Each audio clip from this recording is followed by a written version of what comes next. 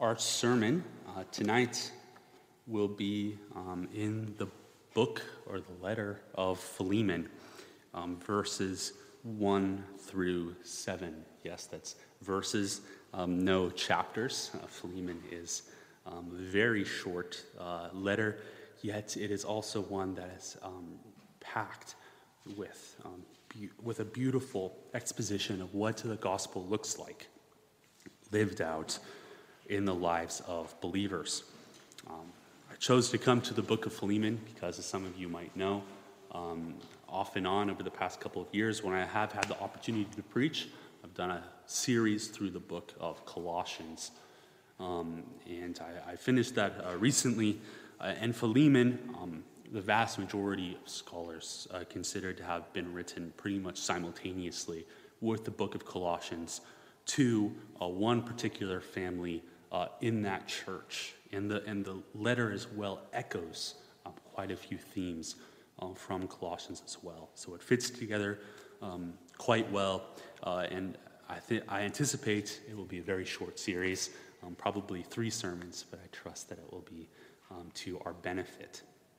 A brief overview of Philemon, as I hinted, it is connected with Colossians in that Philemon and his family were almost certainly a family in the city of Colossae, which was a smaller city in modern-day Turkey, in a valley very close, actually, pretty much just down the road from some other cities that you've probably heard of in the Bible, like Laodicea and Hierapolis. It was sort of a triangle of cities that were all about 5 kilometers from each other or something. So these Christian communities probably would have been very connected with one another. They're also quite close to the city of Ephesus, which was the bigger, major city in that region, and where we know Paul wrote his letter to the Ephesians. And if we look at the book of Acts, we can see that Paul spent significant time in Ephesus doing ministry there. And it seems very likely that the churches in Colossae and Laodicea and these cities came out of that work in Ephesus. So Paul is connected to them in that way. Yet as far as we know, Paul has never been there to Colossae. Paul, while he's writing this letter to Philemon, he's imprisoned. He mentions that in this letter. He mentions that in his letter to the Colossians. And from what we can understand in the book of Acts, it seems that he was in prison in Rome at that point in time, waiting for his trial before Caesar. And here, the situation that prompted him to write this letter was Onesimus, a former slave of Philemon who had come to Rome, who had come to faith, and who was serving Paul faithfully. And it seems quite clear that Philemon had run away from his master, from Philemon, and had not only run away but also stolen things from him as well in the process. So there was really a huge rupture of relationship between Philemon and between Onesimus that Paul, seeing as they were now both believers and both brothers in Christ, sought to reconcile with this letter that he wrote to Philemon. Our passage today, if you just glance at it quickly, looks like it could be just a pro forma introduction that Paul is just putting on the front of it to be polite.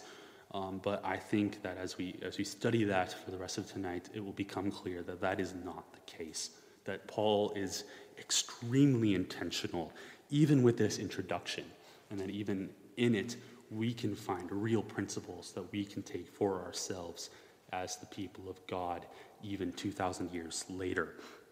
It's an example, a glowing example of Paul's graciousness and his tact as he communicates with his brothers and sisters in Christ, as someone who, even though he was high, extremely high, great in authority in the church, how he didn't use that as a hammer to force the people of God to do whatever he wanted, but that he approached them with graciousness and with humility. We also see that in this passage how Paul shows how the Holy Spirit works in the people of God and works powerfully to bring about fruit in their lives. So with that said, let's read verses 1 through 7 of Paul's letter to Philemon together. Paul, a prisoner for Christ Jesus, and Timothy, our brother, to Philemon, our beloved fellow worker, and Apphia, our sister, and Archippus, our fellow soldier, and the church in your house. Grace to you and peace from God our Father and the Lord Jesus Christ. I thank my God always when I remember you in my prayers, because I hear of your love and of the faith that you have toward the Lord Jesus and for all the saints. And I pray that the sharing of your faith may become effective for the full knowledge of every good thing that is in us for the sake of Christ. For I have derived much joy and comfort from your love, my brother, because the hearts of the saints have been refreshed through you.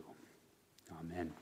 This is the inspired, infallible, inerrant word of God. May he use it for our benefit and for his glory. Let's pray. Father in heaven, we thank you for your word. We thank you for the Apostle Paul and for the incredible work that you did in his life and for the things that you did through him, Lord, for the scripture that you used him to write, for the churches that you used him to plant, for the way that he brought the gospel to the Gentiles of whom we are all members.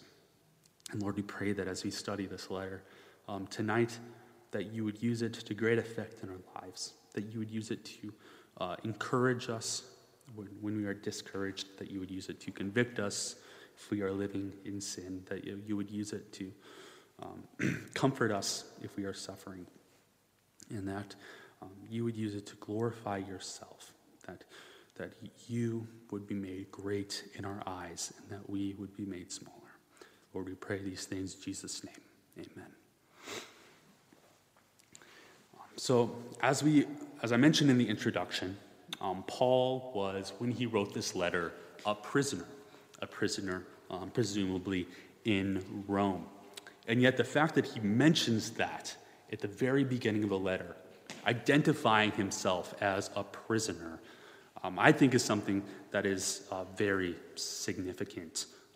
Usually, Paul would identify himself as an apostle, which he was, or as a slave or servant, but slave is probably a better translation, of Jesus Christ. Yet he decided not to use either of those terms here in this letter, but to use prisoner. Why is that? I think it's quite likely that it was, one, he didn't want to call himself an apostle because he didn't want to come across, as I hinted at before, wanting to hit Philemon over the head with a hammer and force him to do this thing, but rather wanted to see Philemon make the right decision out of the Holy Spirit's work in his heart. Something that would bring far more glory to God. And he doesn't identify himself as a slave. I think that's, and most scholars would think that that's probably simply because it would have been seen as a little bit tactless if Paul, in a letter about how Philemon should release Onesimus a slave, to call himself a slave of Christ, it would be a little bit too on the nose. So instead he uses a prisoner for Christ Jesus, but you could also translate it prisoner of Christ Jesus. So Paul is a prisoner for Christ Jesus' sake. He's not in prison because he's some kind of criminal or lawbreaker. He's in prison because he does not follow the Roman commands to worship God. Thank you. He is in prison because he is preaching the gospel of Jesus Christ, and he refuses to stop. I think that's an incredibly significant, incredibly beautiful thing. He's a prisoner for Christ Jesus. And you could even say also he's a prisoner of Christ Jesus. Jesus has conquered him.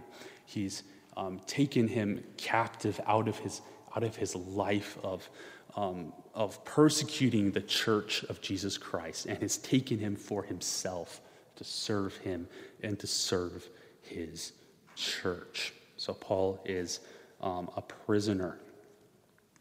Then we see that he mentions Timothy, our brother. Some people will want to say that Timothy was sort of a co-author of this letter, but Paul is speaking directly from himself throughout the rest of the letter, as we can see. He's not including Timothy and saying we all the time. It's written by Paul, but Timothy was someone who Philemon, and some of the people at Colossae probably knew because he was with him in Ephesus doing ministry, as we can see in Acts. And it's also quite possible that Timothy was the one who was actually writing the letter as Paul was dictating it. I think a lot of us nowadays can think that, about the people who are writing down Paul's letters as just these sort of random, no-name scribes. And it's quite a cool thought to think that maybe this is Timothy who was writing down this letter. And so Paul, with Timothy alongside him, is writing this letter to Philemon, our beloved fellow worker. To Philemon, our beloved fellow worker. Who was Philemon? Well, we know a few things about him from the context. First off, he was someone who was very wealthy. He was wealthy enough to have slaves who were certainly not cheap to purchase, and were certainly not cheap to provide for. And he was wealthy enough to have a large home, a home that could host an entire church to meet within it, as we see where Paul says, in the church in your house. To have a house large enough to host an entire gathering of the people of God meant that you were somebody of considerable means. Yet at the same time, he was also a faithful believer. He was someone who clearly, as Paul will describe, loves God, loves God's people, and has real faith in Christ Jesus. And that is a rare combination. I can't speak to the demographics of our current age, but in the early church, a very large proportion of the congregation would be made out of women and made out of slaves, out of people who had a lower status in society, and who, thus, the radical message of the gospel, of reconciliation with God, of storing up our treasures in heaven, of the temporality of this age, was more appealing. Even as Jesus himself says in the Gospels, that it is easier for a camel to go through the eye of a needle than for a rich man to enter the kingdom of God. Yet as Jesus also says, when questioned about that by his disciples, that all things are possible with the Holy Spirit. The Holy Spirit can work miracles, and he could bring even wealthy men like Philemon to embrace the gospel of Jesus Christ, which would have been even more radically countercultural for him than for many of the other people who were there in the church with him. So Philemon was an example of the miraculous work of the Holy Spirit in people's hearts. Then we have Apphia and Archippus. There's been a lot of speculation about who exactly they are. Apphia is not mentioned anywhere else. Archippus is briefly mentioned in Colossians, but it seems clear because they're included here that they were both a member of Philemon's household. Apphia was possibly his wife. Archippus is possibly his son. And Archippus also, as Paul mentions in Colossians 4:17, had a ministry that he was commissioned to do. A ministry that the church was supposed to make sure that he did. So clearly this was a household. Not just Philemon, but his entire household was dedicated to Jesus Christ and to his people, to his church, to serving them. And this church was meeting in their home. So this was a exceptional family that Paul was writing to. And what is the first thing Paul says to them? Grace to you and peace from God our Father and the Lord Jesus Christ. This is something that's really common in other epistles and other ancient literature. Pretty much everybody would include some kind of greeting, and Paul always did in his epistles.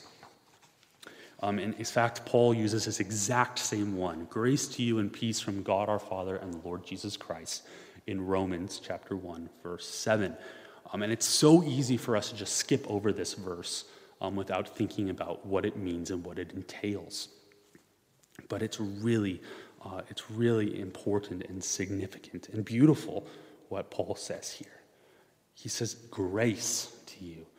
Grace that really, if you could pick one word to describe the contents of the New Testament, grace would be one of the top candidates.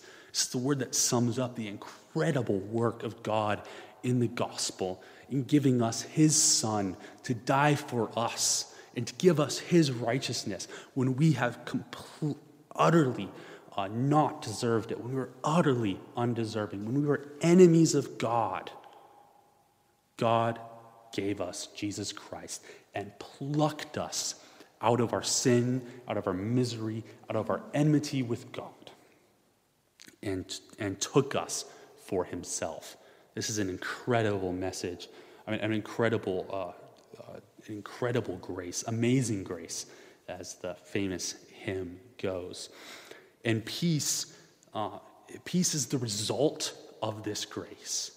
Peace is the reconciliation that we have with God. We were once his enemies. We were once against him. We were once sentenced to death because of our sin. And now we were reconciled to God in beautiful peace. And this harkens back to the Old Testament as well. If we think of the New Testament as grace, peace is a huge theme in the Old Testament. And I just want to mention a few passages in Isaiah.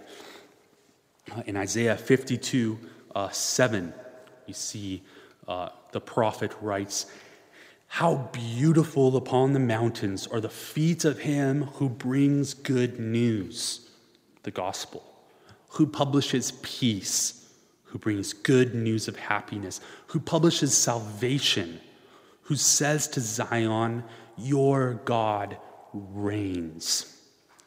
And then in chapter 55, verse 13, "All your children shall be taught by the Lord, and great shall be the peace of your children." The promise of God to us and to our children. And Isaiah chapter 66, verse 12, "For thus says the Lord, behold, I will extend peace to her like a river, and the glory of the nations like an overflowing stream. And you shall nurse, you shall be carried upon her hip and bounced upon her knees." So peace is a theme that resounds throughout the Old Testament. And then Paul, in the sort of sister letter to this one, if you want to call it that, in chapter 1, verse 20 of Colossians, he writes, if I can find it here, "And through him, through Jesus, to reconcile to himself, to God, all things, whether on earth or in heaven, making peace by the blood of his cross." This peace that's promised all throughout the Old Testament is accomplished in Jesus Christ. So grace and peace to Philemon, grace and peace comes to us from God our Father and the Lord Jesus Christ through their incredible work for us on our behalf. Then we have also, we see in the end of that greeting, the Father and the Lord Jesus Christ set right next to each other. There were heretics who came up close to Paul's time. There have been heretics throughout the past 2,000 years into the present day who try to say that Jesus Christ is not God. He's separate in some way, shape, or form. But Paul here puts the Father and the Lord Jesus Christ right next to each other on equal footing. Jesus Christ is God, and it is because of that the work that he did is effective for us. What can we take from this first greeting section? We can see that, like Paul, we should approach people not with presumptuousness and hitting them over the head with our authority in a dictatorial manner, but we should approach our brothers and sisters in Christ with humility, with gentleness, with kindness.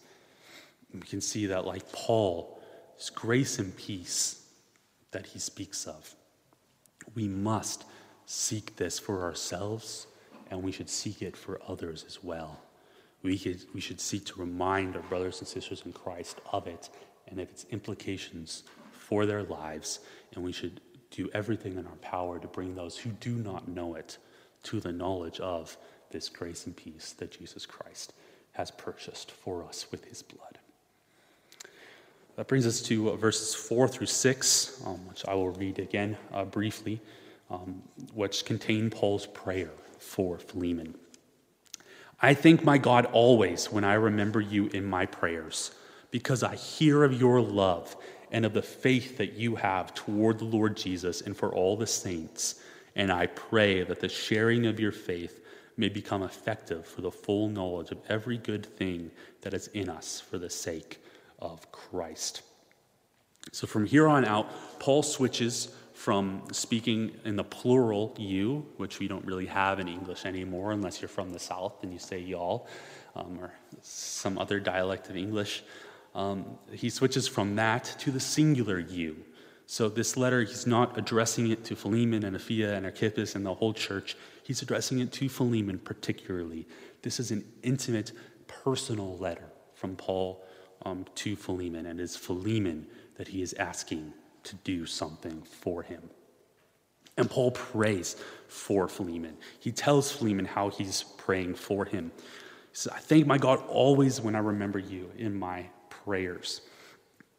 Now, Paul approaches prayer to God with thankfulness, not just with supplication, with asking God to do something, which is good and important, not just with repentance and asking God for forgiveness, which is good and important, but he approaches God with thankfulness, with constant thankfulness. We see that this is a theme all throughout Paul's epistles, that he's constantly thanking God for what he has done. Paul sets an example for us in that, of how we should be thankful in our prayers. And Paul says he remembers Philemon.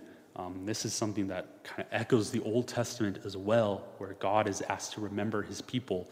Just like in the Old Testament, this use of remembering, it's not this idea of, oh, I forgot about you, and then I remembered you and decided to pray for you.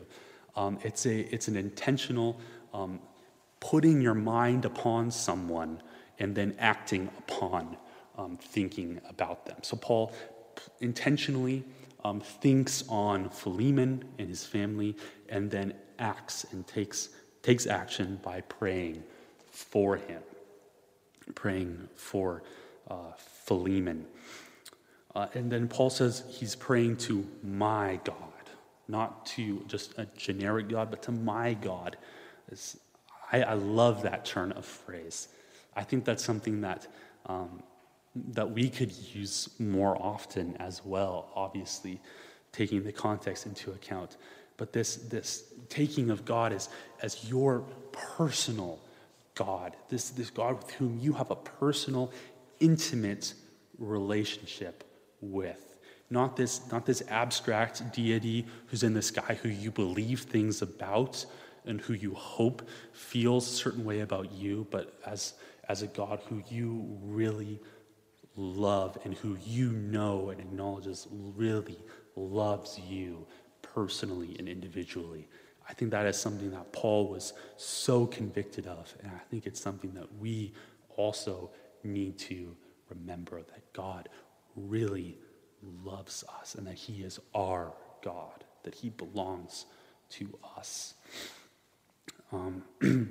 And what does Paul thank God for? He thanks God for the work of sanctification that he's working in Philemon and in his family.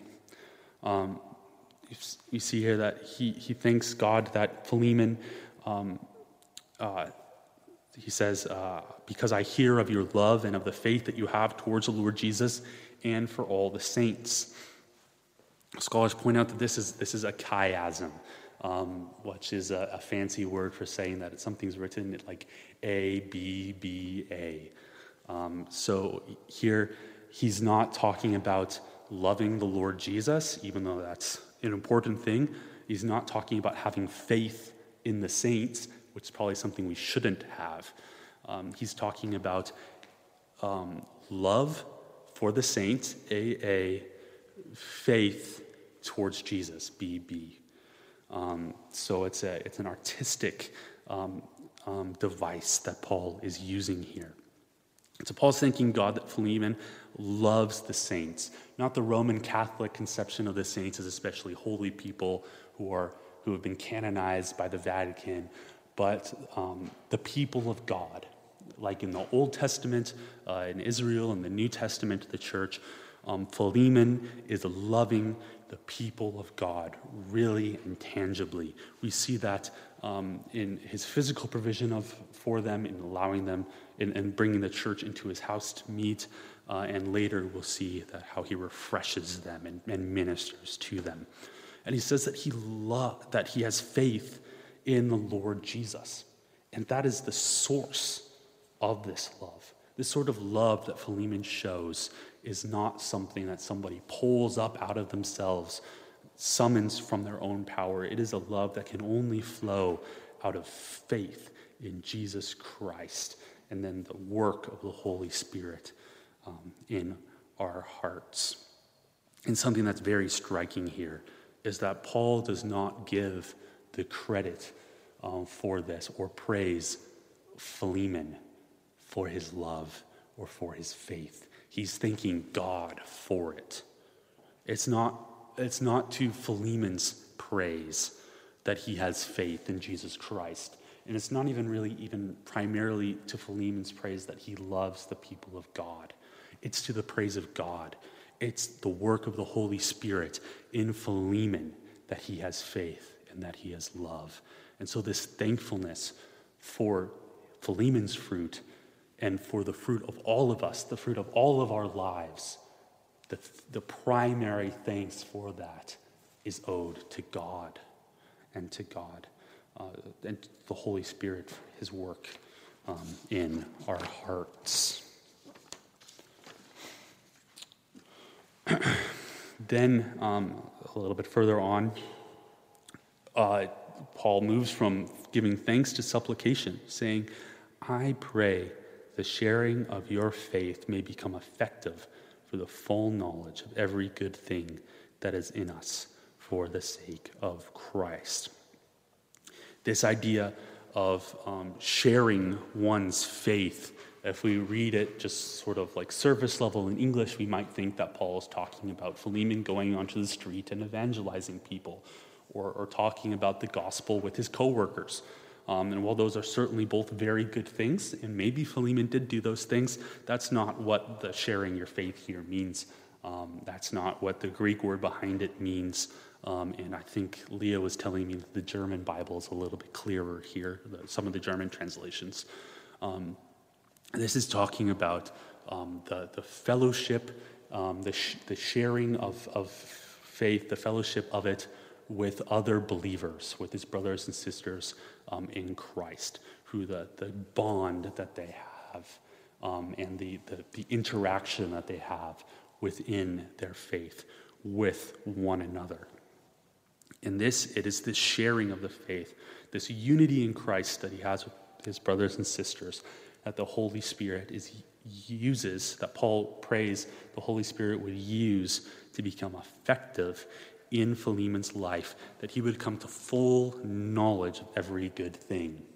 This idea of fullness, of full knowledge, is a huge theme in Colossians.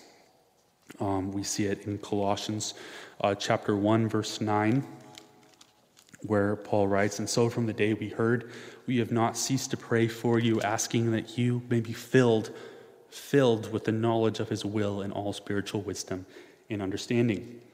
In 1:19, we see, for in him all the fullness of God was pleased to dwell. In verses 24 and 25 of that chapter, now I rejoice in my sufferings for your sake, and in my flesh I am filling up what is lacking in Christ's afflictions for the sake of his body, that is the church, of which I became a minister.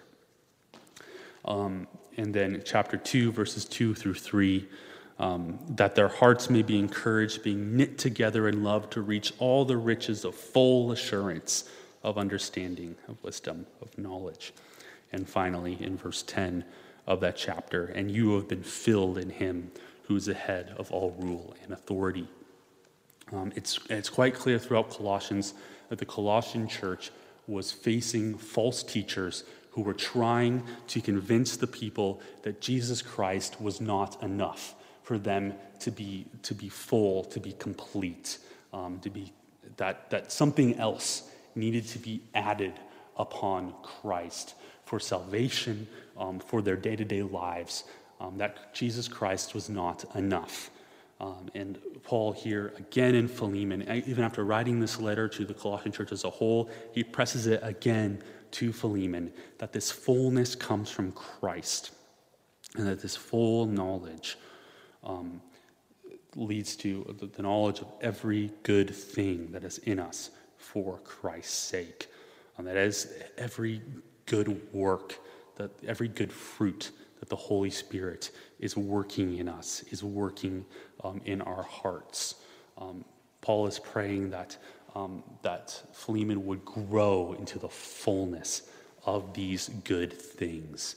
And kind of subtly underneath the words, you can get the implication that part of this growing into fullness of the good things will be Philemon doing the right thing towards Onesimus, his former or his escaped slave. So when we look at this section, what can we take from it personally? Well, we've seen that we should give thanks to God when we pray. We should examine our own prayers. Are we focused merely on what we need or what we have done? Or are we also focusing on who God is and what he has done for us? And for these things that Paul is praying that Philemon would get, are we also in our prayers and in our actions seeking this for other people? And are we seeking it for ourselves? Are we seeking after this sharing of faith and this full knowledge? And are we seeking after it, and are we trying to bring our brothers and sisters in Christ along with us? Then finally we have verse 7, which I will bring us through quickly, as I know our time is running short. Let's read that again. For I have derived much joy and comfort from your love, my brother, because the hearts of the saints have been refreshed through you. Refreshed. Paul is filled with joy. He's comforted by Philemon. And Paul mentions in multiple other places about being comforted, about being encouraged by people. He writes that in 2 Corinthians 7:4, in Colossians 4:11. And he's comforted and encouraged not by what these people in these other churches are doing for him, for their serving him, or for their praying for him. He's comforted and encouraged by their sanctification, by their progress in the faith, by their love for one another. And Paul needed that encouragement and comfort. Yes, Paul was an apostle, but he needed, he was still a human being. He needed to be encouraged by his brothers and sisters in Christ. So just like Paul, we should also seek out encouragement and comfort from our brothers and sisters in Christ.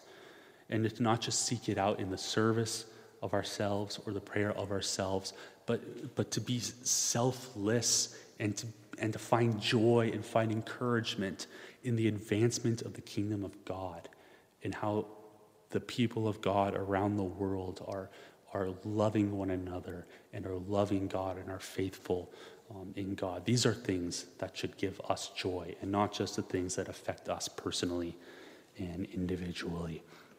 And what is the specific thing that Paul is encouraged by from Philemon? Well, it is Philemon's love. It's his love.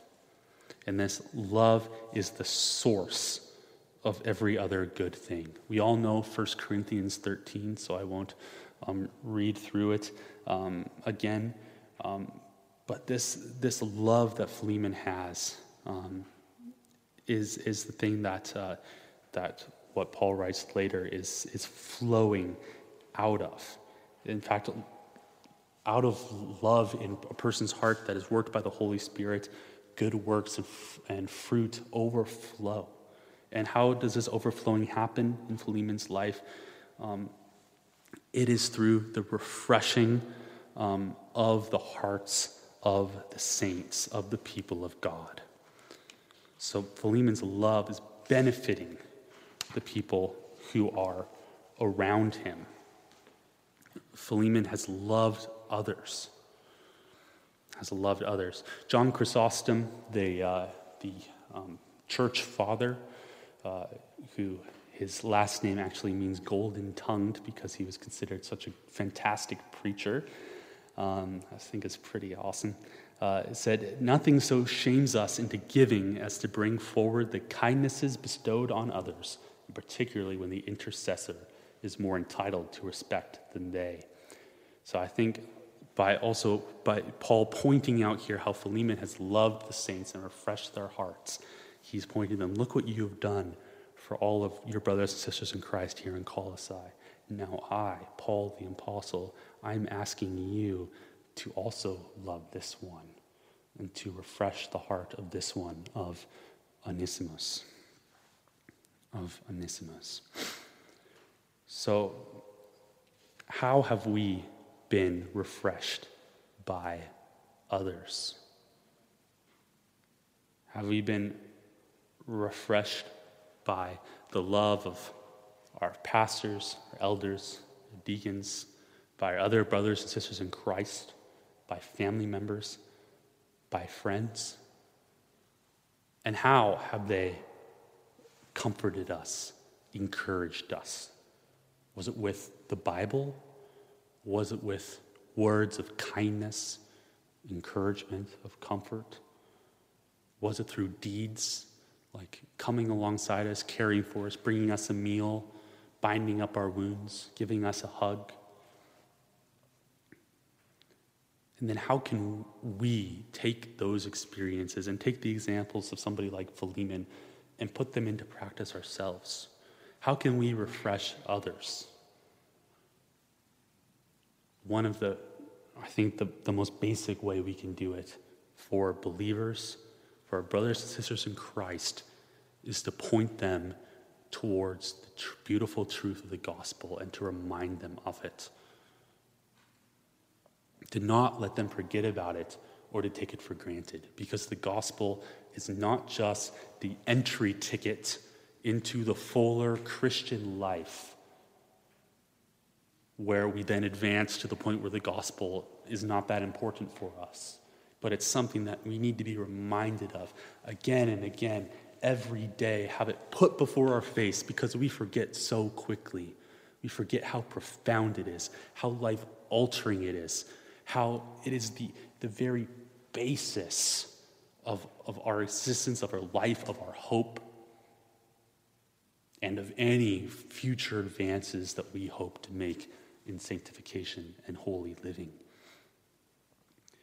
And for unbelievers, the primary way that you can refresh them is by sharing the gospel with them. Yes, help them in their immediate need, but whenever you can, share the gospel with them, because that is so much more important than any other temporary need. And it will supply their greatest need, the greatest emptiness that they have, the biggest problem that they have. This will be addressed by the beautiful truth of the gospel that Jesus Christ has died for them, that their life has purpose, has a meaning,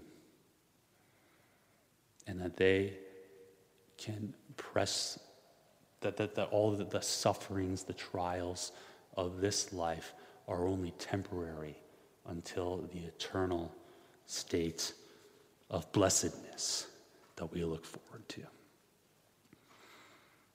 Let's pray. Father in heaven, we thank you for your word. We thank you for the incredible truth of the gospel.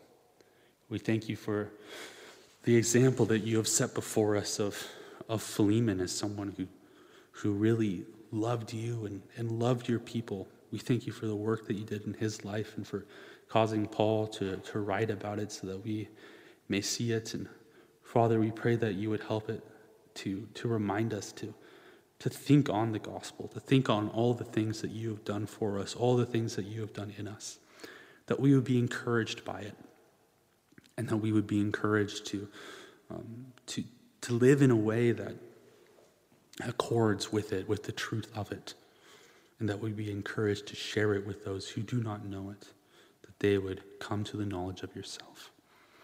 Father, we pray all these things in Jesus' name. Amen.